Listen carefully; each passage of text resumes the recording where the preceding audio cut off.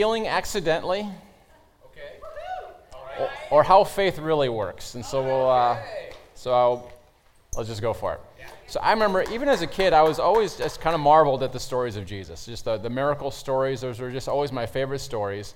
And but somehow it just never occurred that I could actually be part of those stories. It always seemed like kind of something far off, someone for the special man of God with a special ministry named after themselves, and the poofy hairdo, and the white suit, and all that good stuff. But then I started to understand Jesus did those things as a man, right? He did those things as a man submitted to God, fully empowered by the Holy Spirit. And once you realize that, it's impossible to stay satisfied just remaining the same. It's like, hold on, if Jesus was able to do those things as a man, that means that we get to do those things as a man. Are we okay? And so we're tasked to heal the sick. We may not do it well, but we don't have a right to change the commission. Okay? So even though we may not be great at it, we haven't arrived, but we've left. All right? And so the commission is still the same. Heal the sick, raise the dead, cleanse the leper, cast out demons. And so we're in a series where we're looking over the shoulder of Jesus. The series is called Heal Like Jesus. There's 26 miracle stories of Jesus, and are we going to go through all 26? I think we are. I think we're going to. So what we're going to start doing, though, in the new year, starting February, March, April, and May, the last Sunday of the month, we're going to turn into a healing service. And so we're going to still go through the stories. We're going to have more abbreviated worship to leave time for more ministry time. And so I'm just encouraging guys, put the word out, bring the sick. So we've done, one time we did a cancer-free Sunday, and I think 8 out of the 12 people were instantly healed, visibly, like tumors dissolved, things shifted. And so so starting in February, we're going to do that. And guess who's going to be praying for the sick? You is. Yeah. Hope you are like pointing at me. Yeah, it's just me up there. Everybody, I just come to, no, we're taking them to Jesus. And so pay attention, okay? Because these things are to equip you, not to impress you, all right?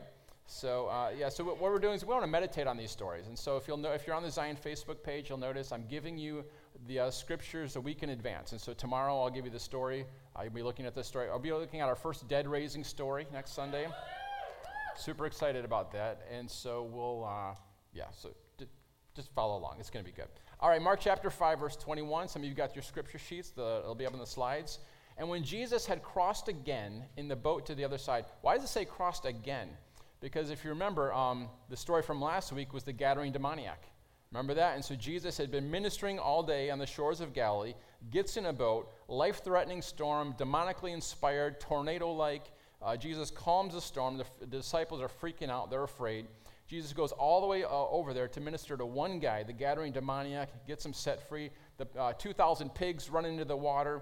People are freaking out. And so the disciples were afraid when they saw Jesus' authority. Now the people of the 10 cities, the Gentile town, they're afraid, and they're like, Jesus, can you move? Can you leave? Remember, Jesus sends the Gadarene demoniac. He's like, the Gadarene demoniac wants to come with Jesus. And Jesus like, no, go tell everybody what the Lord has done. And so now he's coming back over. You can imagine Jesus, you can almost hear him crying out for sleep, right? I mean, he's been ministering all day. He catches a little cat nap in the boat. He ministers all night because the people come in the morning. Now he's coming back here, so here we go. So he's coming back, a great crowd gathered about him, and he was beside the sea. Then came out one of the rulers of the synagogue, Jairus by his name, and seeing him, he fell at his feet and implored him earnestly, saying, my little daughter is at the point of death. Come and lay your hands on her so that she might be made well and live. And Jesus went with him. And a great crowd followed him and thronged about him. And there was a woman who had a discharge of blood for 12 years. So she had menstrual bleeding for 12 years. And who had suffered much under many physicians and had spent all that she had and was no better, but rather grew worse. She had heard the reports about Jesus and came up behind him in the crowd and touched his garment, almost like a little pickpocket. Can you just see her like sneaking through there? For she said, this is what she said to herself, if I touch even his garments, I will be made well. And immediately the flow of blood dried up, and she felt it in her body that she was healed of her disease. Yeah. So now I can imagine her. She's like, okay, I'm just going to sneak off here. Verse 30, and Jesus, perceiving in himself, there has been a disturbance in the force. Jesus, perceiving in himself that power had gone out from him, immediately turned in the crowd and said, who touched my garments? And the tense in the verb and the Greek is the Old Testament. The New Testament is written in Greek, and the tense here means he kept on asking, like who is that? Who was he? He kept asking until he got an answer here. Who touched my garments? And the disciples said, you see the crowd pressing around you, and yet you say, who touched me? And he looked around to see who, remember, the crowd's thronging him, right? And like, Jesus, are you trying to be funny right now? Like, shouldn't we be going to raise the person from the dead, or the sick girl? Who touched me? And he looked around to see who had done it. But the woman, knowing what had happened to her, came in fear and trembling and fell down before him and told him the whole truth. And he said to her, daughter, your faith has made you well. Go in peace and be healed of your disease. It's interesting that the Greek actually says, go into peace. Isn't that interesting? It's not like, be peaceful, go on your way. He actually said, step into that shalom of God and stay there, right? Isn't that good? All right, so let's look at the context again. So verse 21, when Jesus had crossed again in the sea, to the boat to the other side, a great crowd gathered around him, and he was beside the sea. Again, physically exhausted, I'm sure, a couple of cat naps. Who knows if the disciples were, Jesus got the little nap in the boat, but they've been up ministering all day, ministering all night. Here they are again. And they come back to the shore, and like I said, you can almost hear Jesus crying out for sleep, but the people have anticipated him coming. Like, hold on, is that the Jesus boat? Everybody, Jesus. Everybody gathers around there. And I've seen this on like a minuscule scale when you minister in a third world country.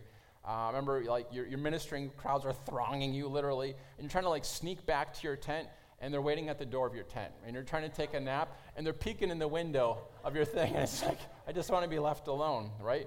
But Jesus didn't have that luxury of trying to sneak off to a tent. They're like waiting for him everywhere he went. And so someone spots him, the crowd's there, and then comes Jairus. And we're going to look at Jairus' story next week. And he falls at the feet of Jesus. He's an important person. Everybody in the region knows who he is. And he begs Jesus, come heal his daughter. She's at the point of death. So Jesus is like, let's go. And so now the crowd is going with him. They want to go see this miracle. Apparently their jobs didn't require them to punch in clogs. They just start going with Jesus. And if you've ever been to Israel, which I have last month. I think I'm going to keep saying that for a little while here. You know how narrow those ancient streets are. So you can imagine these thousands of people crowding around Jesus, probably almost like a swelling wave as they're going there. And Mark 5:24, and a great crowd followed him and thronged about him. That's kind of an interesting word, thronged, isn't it? I mean, it's not one that we use a whole lot. Here's what the word could be translated. Suffocated, and it's the same word used to describe a grape in a wine press. So when the writer of the gospel is remembering back to this story, they're like, it was like having someone take a handful of grapes and squeeze them to the point where all the juice is coming out of them. They're like jammed in there like a jar of olives, right? They're jammed in there like that poor loser in the middle seat in the back of the airplane. Like, oh, now I get it. Yeah. And so in the coachy section right there, right? So Jesus, he's moving down the narrow road. You can see Jairus, he's leading the way. He's moving at a fast pace because his little daughter, she's at the point of death. And so this story takes place right in the middle of this. It's an interruption. Like Jesus doesn't plan on healing this lady. He's on his way. You can see, like he's focused. And this whole story is an interruption. Jesus is on his way. You can imagine he's got his mind on this thing. And have you ever noticed Jesus is never annoyed at interruptions? I mean, like this isn't the first interruption that Jesus had, and there's going to be other ones. But we never see Jesus frustrated at interruptions. Is anyone feeling convicted right now? Do we need to have an altar call for all the frustrated interruption people? Right? I mean, Jesus, he's on an important mission. This girl is at the point of death. Why doesn't Jesus just, senses the power, just say, hey, I want to find out more about this. Talk to Peter, and we'll have a little one-on-one when we get, that would have been perfectly acceptable. Like, he's about important business. But Jesus literally stops and visits with this lady. Like, he's not impatient. It's like he has no concept of time slipping by. He slows down for this one person. It's like, I can almost feel myself looking at my watch while Jesus is doing this. Like, Jesus, Jairus, like, okay, she's healed. We're happy. We'll write it down. But Jesus, he looked at interruptions as springboards into another opportunity that his Father's leading him into. It's like Jesus thrived on the spontaneous, right? Verse 25, and there was a woman who had a discharge of blood for 12 years, who had suffered much under many physicians, and had spent all that she had, and she was no better, but rather grew worse. And so she had this continual menstrual bleeding for 12 years. You can imagine she's probably pale, probably has dark circles in her eyes. She's probably weak from that condition. She spent her last penny. Now, Matthew and Luke also tell this story. Luke was a doctor, and Luke just writes, she was incurable. Okay, he just gives us, she was incurable. So you imagine she's going to doctor after doctor. Every time she goes to a new doctor, she has her hopes raised by this new treatment, and then she's just disappointed all over again. And it says that she suffered much under many physicians. Sometimes the treatment was worse than the disease, and that's in modern medicine, okay? You can imagine ancient medicine, like, who knows what the heck they're doing to this poor lady, right? And so, again, she's physically weak from losing blood, but there's something about this lady you just have to love. I mean, 12 years of disappointments and continual sickness and all the stuff that goes with that.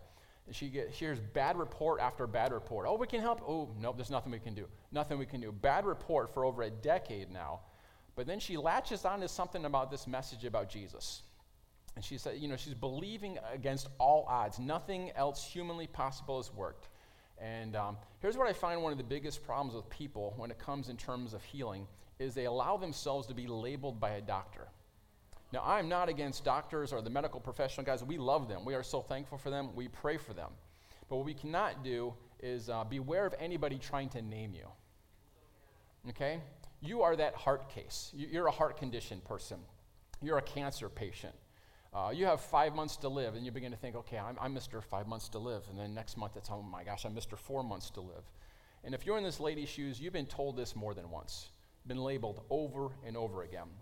Not only has this lady been labeled, but she's got a whole other problem. If you remember the Old Testament, anyone who was on their menstrual cycle was considered unclean.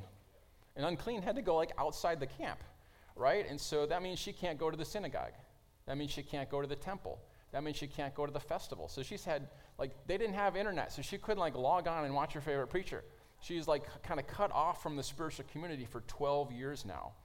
She's an outcast. And so you can see her dilemma. The doctor said, you're hopeless, you're incurable. And religion has said, you're dirty, you're unclean. And so you can imagine this woman. I mean, this is a difficult thing. And even if she could muster up the courage as an unclean woman to come to this famous rabbi and present herself to them, if there's any kind of touching there, she isn't going to contaminate him. I mean, does she want that on her conscience doing this? I mean, this is a very religious system back then. And so, and how is she going to get to Jesus? He's never alone. It's not like she can just walk up to him and make an appointment. He's always surrounded by the crowds. That means she's going to have to contaminate other people along the way. Mark 5:27 said, she had heard the reports about Jesus. Now, what was she hearing about Jesus? Okay, we don't know exactly, but she must have heard something that he is super abundantly willing to heal anybody who comes to him. Like he's proven it on case after case, the most extreme different types of thing, over and over again. One thing you know about Jesus, you come to him, you're getting healed. Oh, if we could get that same revelation. Because in case you didn't connect the dots, every person who came to Jesus in the Bible was healed. He never said, oh, it's not my time. Oh, you're right in the middle of an important lesson. Ooh, better deal with that sin. Ooh, you're unclean. Oh, you've got generational curses. Oh, you don't have enough faith. They got to Jesus. They got everything they needed. And he hasn't changed. So from all the stories she's heard, Jesus has demonstrated his willingness over every conceivable situation to heal. And so she's thinking something like, listen, I'm assuming he's willing. And his power is so great, he even raises the dead. But how am I going to connect with that power? I can't even get near this guy. There's no way I'm going to get a one-on-one with him. And so rather than wallow in self-pity, she gets this idea. And I got to believe it's a God idea. She gets this God idea. Listen, I don't have to ask him. I don't have to try to get close to him. If I can just touch the edge of his clothes, if I can just do this. And guys, this had never happened before. It wasn't like, yeah, I heard about this person over in Africa who tried this, and maybe I'll try this. Like this had never happened before. In Mark 5:27, she had heard the reports about Jesus and came up behind him in the crowd and mugged the healing from him. I mean, you got to picture like a pickpocket being sneaky. I mean, she's in there. And she touched his garment, for she said, if I touch even his garments, I will be made well. Where in the world did she get this idea to touch his garments? Okay, came up behind him and touched his garments. Luke says, and Matthew say, touch the edge of his cloak. Okay? So one translation of the Bible says the hem of his garment. What's it talking about? It's talking about the edge of his prayer shawl. So Jewish men back then, they wore a prayer shawl. It had four corners and had these tassels on the end of it. And over in Numbers 15:38 through 41, it tells us that these tassels were symbolic. And so the Jewish man would wear them. They were called tzitzit, which I think is also a Greek sauce or something like that you put on yourself.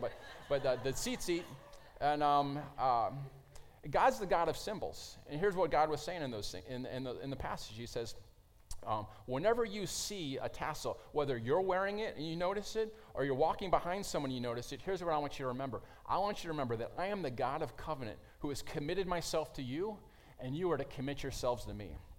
So every time they saw that tassel, I am serving a God who has committed himself to me. I am serving a God who has committed himself to me. So perhaps she's thinking, man, if I can just touch that reminder of the covenant.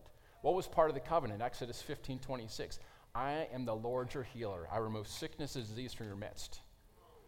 Boy, if I can just touch that symbol, if I can just touch that point between the invisible realm, that point of contact between the invisible world and this visible world, if I can just touch that. So the Old Testament was written in Hebrew. In that corner of the garment for where it was touched, the Hebrew word is kanaf. Can you just keep that in your mind? Can you just say the word kanaf? All right, keep that in your mind for just a moment here, okay? So every time you look at those tassels, you're reminded of the covenant. And so there was a prophecy in Malachi about the Son of Righteousness would rise with healing in his wings. You guys remember this in Malachi?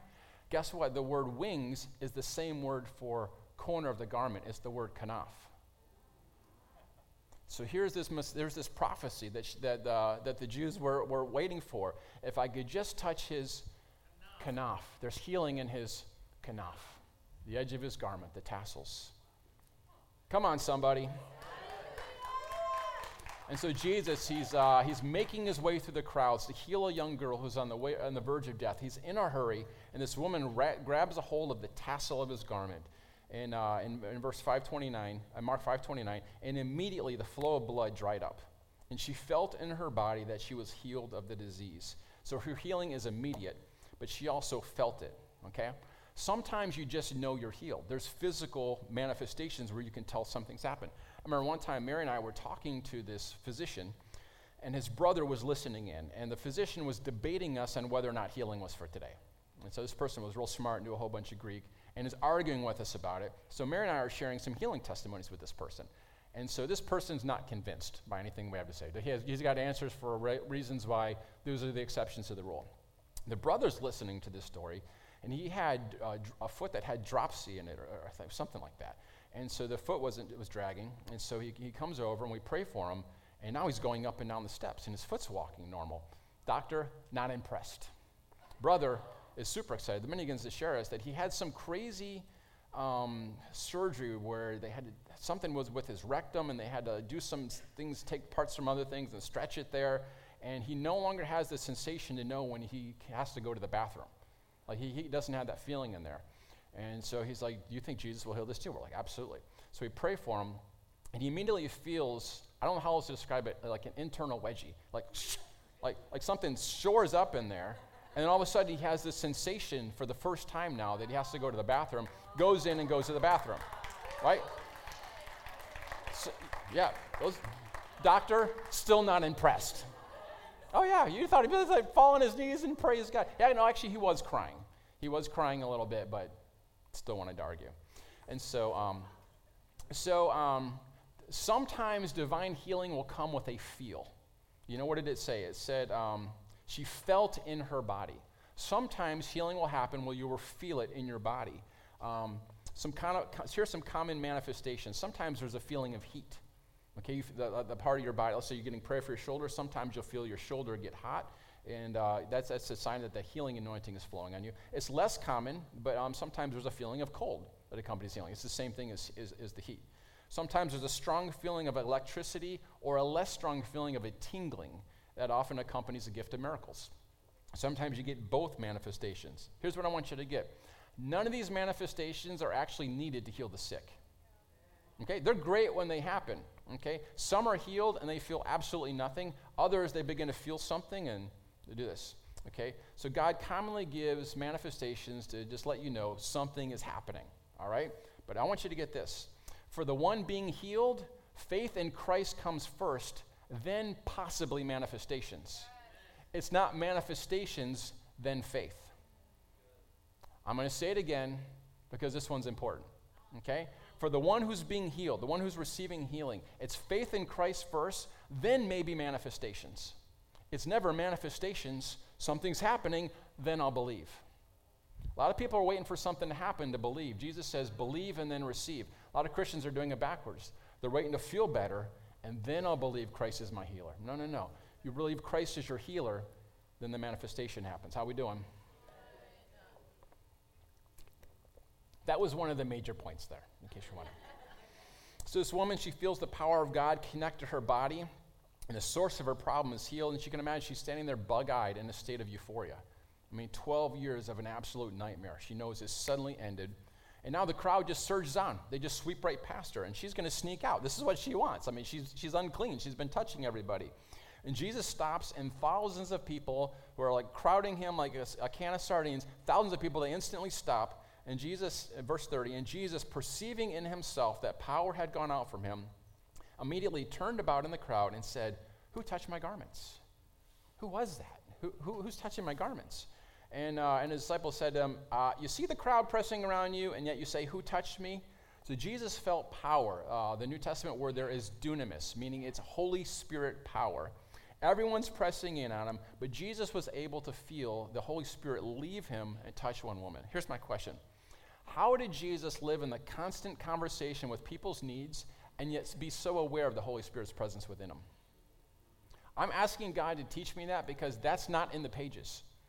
It's not like you're going to go and go, oh, this is how he did it. But we know Jesus had such a relationship with the dove, such a relationship with the Holy Spirit, that he could actually sense when the Holy Spirit had gone out.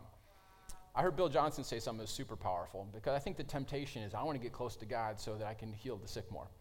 He says, I don't want to develop intimacy with God just so he will bless me. That's professional intimacy. What do we call people who have intimacy as a profession? Don't say it out loud. You just, yeah. On the count of 3, no, we're not doing that. Bill goes on, he says, I want to develop tenderness so that he's giving me the most incredible invitation to simply be the one who loves Jesus, the one who turns my affection towards him, the one who learns to host his presence.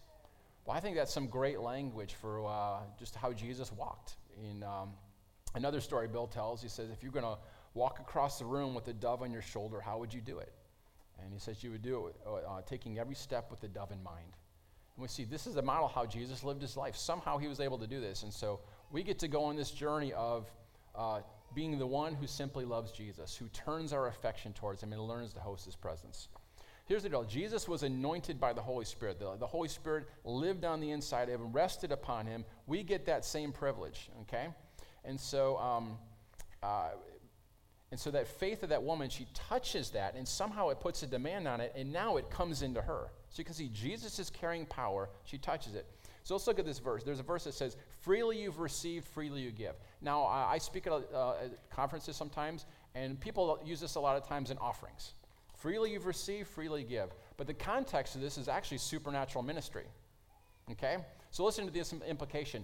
I've received something, now I'm able to give away something. Okay, so what is it that you've received?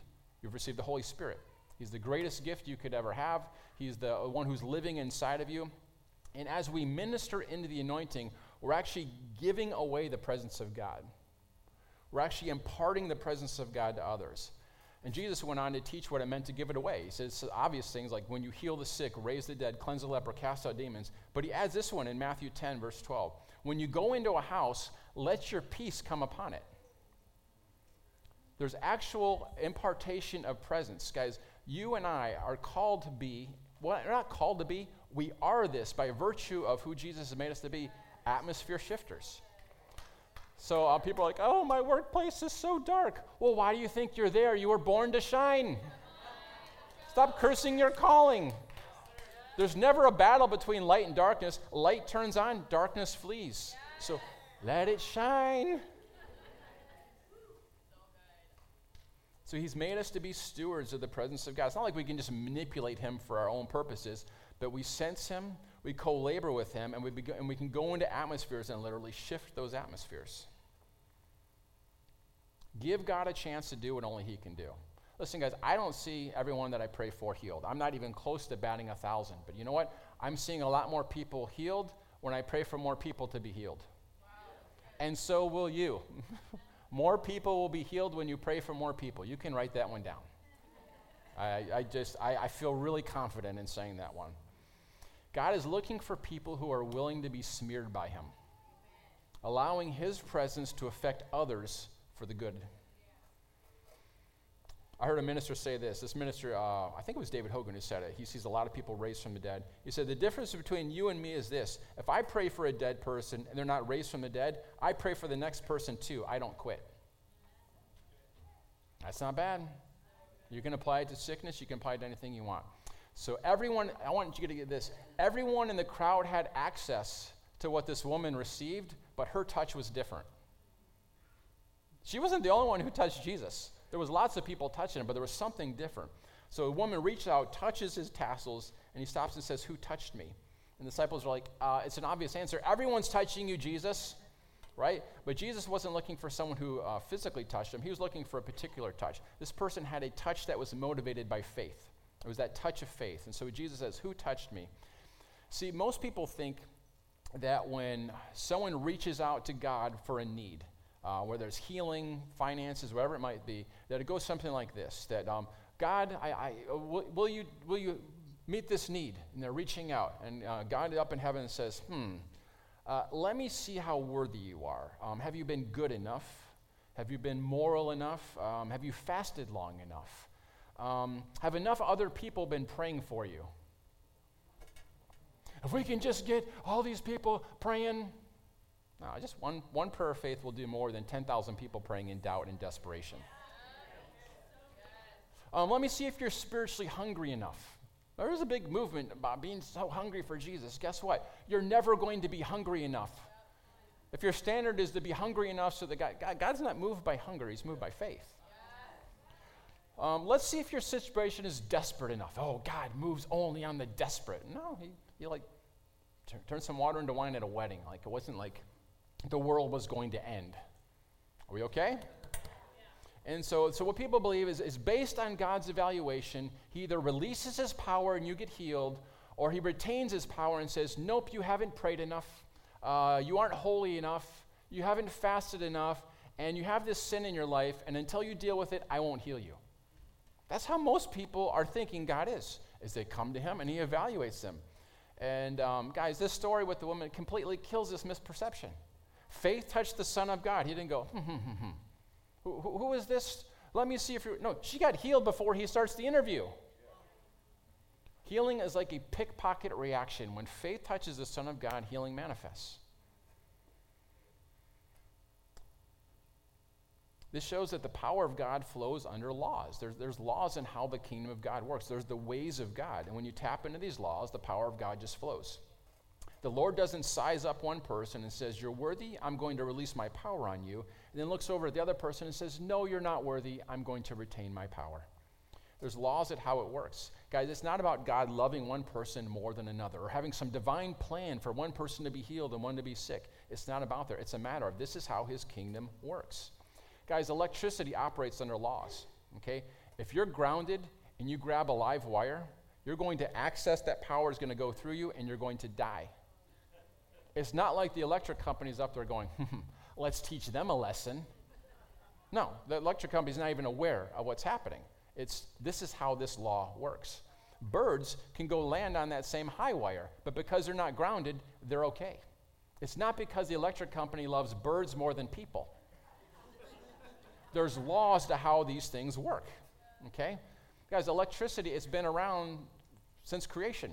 Lightning storms, static electricity, all these type of things. People could have accessed electricity years ago, thousands of years ago, but they were ignorant to how these laws worked. Okay, God didn't just create electricity a few hundred years ago and with the kite and the lightning storm and all that stuff.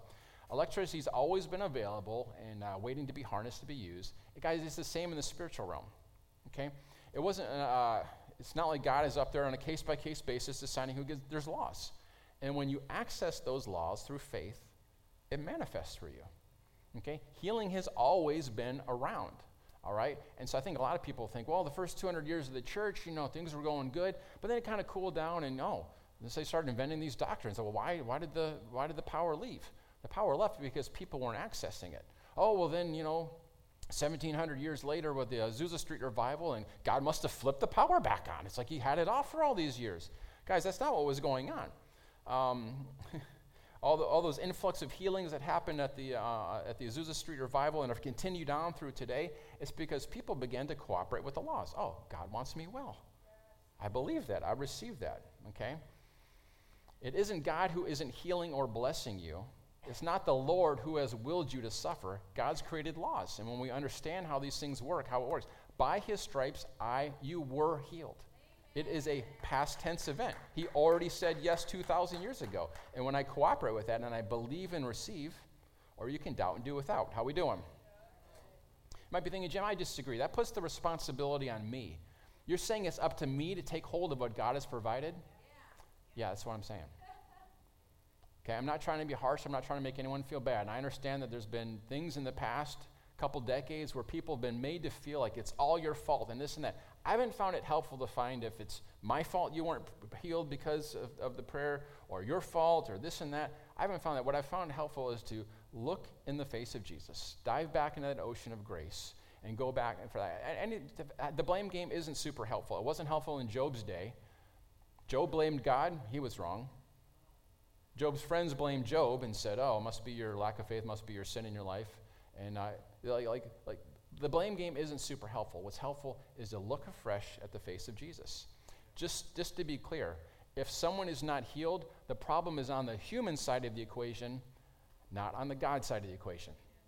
Now, if that makes you feel guilty, get your eyes back on Jesus. So when you're feeling guilty, you're just looking at yourself. That makes me feel bad. This and this, not helpful. Faith is like an eyeball. An eyeball looks out. If you took out that eyeball and turned it in, it's no longer functioning like an eyeball. Faith looks at Jesus. And faith begins to say, I feel bad. You're putting the responsibility on me. This and that. That's not faith. Faith looks at Jesus. So I just encourage you. I'm not trying to put shame or guilt on anybody, but if I don't tell you the truth, you're going to still look at yourself and your own navel and trying to figure out what's wrong. Is God devaluating me? How are we doing? God's already done his part. But Christ is not in control of this healing. He did not know that this woman was going to be healed. Christ's own faith was not even directly involved in this woman's healing. She received what she expected from God. Are we okay? Mark 5, verse 32, and he looked around to see who had done it, but the woman, knowing what had happened to her, came in fear and trembling and fell down before him and told him the whole truth. She just spilled the beans. And he said to her, daughter, your faith has made you well. Go in peace and be healed of your disease. And so Christ revealed what caused this woman to be healed. It wasn't the magic tassel. It's not like, okay, guys, here's what we need to start doing. We're going to have some tassels. And I'm going to be wearing them. And if you guys will follow me around during work, it's not about the tassel ministry. What was, I got some oil from Jerusalem. Let's anoint it. Oh, it's Jerusalem oil. Well, no. What's it say? It says when you anoint it with oil, the prayer offered in faith will make the sick person well. Okay, sometimes there's a contact point between heaven and earth. Sometimes there's that point of contact, the grabbing of the tassel. Well, he didn't say it was my tassel that made you well. Good job figuring that out. He said, your faith has made you well. Guys, we need to take this seriously. 18 times in the New Testament, Jesus said, your faith has made you well, or something similar to that. And some people think that condemns people who are sick. And like I said, I know people have done that. But we can't afford to react negatively to the truth because it's been abused in the past. Believers must agree with Christ. It was her faith that made her well. Guys, there's 4 people involved in this equation. God the Father, the Son, Holy Spirit, and the woman. Okay? Christ was the focus of this woman's faith, but his will had nothing to do with this. Okay? The Father had already revealed his will. God wants you well. The Holy Spirit carried out the Father's will in response to her faith as Christ is healer. Okay? But Christ credits the healing to the woman's faith. Okay? And my last point here, faith is infectious. Faith is infectious. Look what happens. We know this woman is healed because of her faith, not because of her tassels. Okay? But the faith of this woman in the story, it spreads. Here's what happens in the next chapter in Mark. We're in Mark 5, here's Mark 6:56. And wherever Jesus came, in villages, cities, or countryside, they laid the sick in the marketplaces and implored him that they might touch even the fringe of his garment, and as many as touched it were healed. Isn't that powerful? This one little lady who got this idea goes and touches it. And so Oral Roberts, he came up with this phrase. I've already used it a couple times. He talked about a point of contact. And sometimes he'd be preaching on TV, and he'd say, lay your hands on the TV. Now, there was nothing magical Oral Roberts was trying to say about the TV, but it was a point of contact. It's like, so I can contact the invisible world in the visible.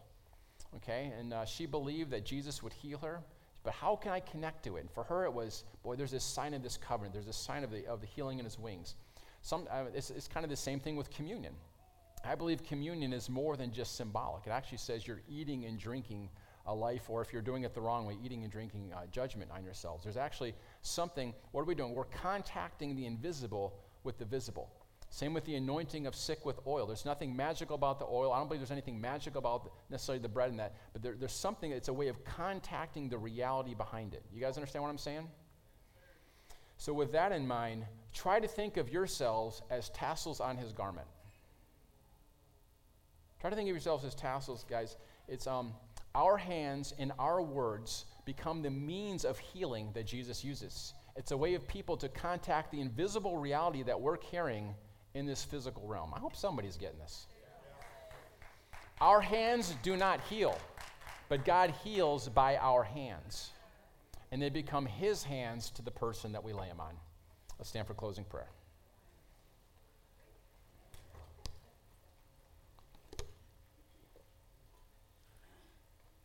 We should have sold some tassels after service, I swear. We could have raised some money for the Normandy project. It would have been beautiful. I might get some shoes with tassels on. I used to have some tassel loafers from Johnston & Murphy. I need to get some of those. Try to think of you. I'm just going to repeat that part as you're standing here. Try to think of yourselves as tassels on his garment.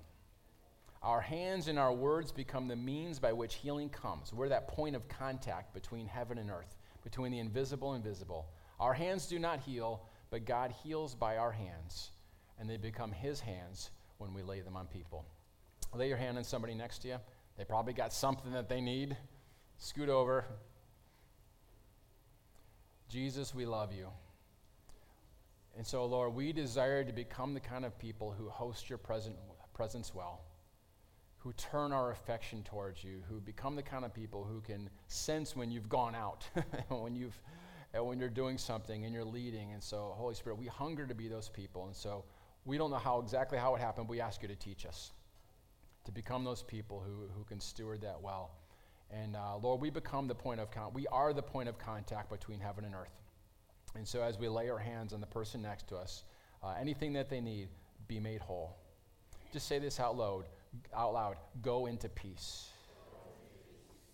You're releasing that person to step into the shalom of God that sets everything right. Just say it again. Go into peace. In the name of Jesus.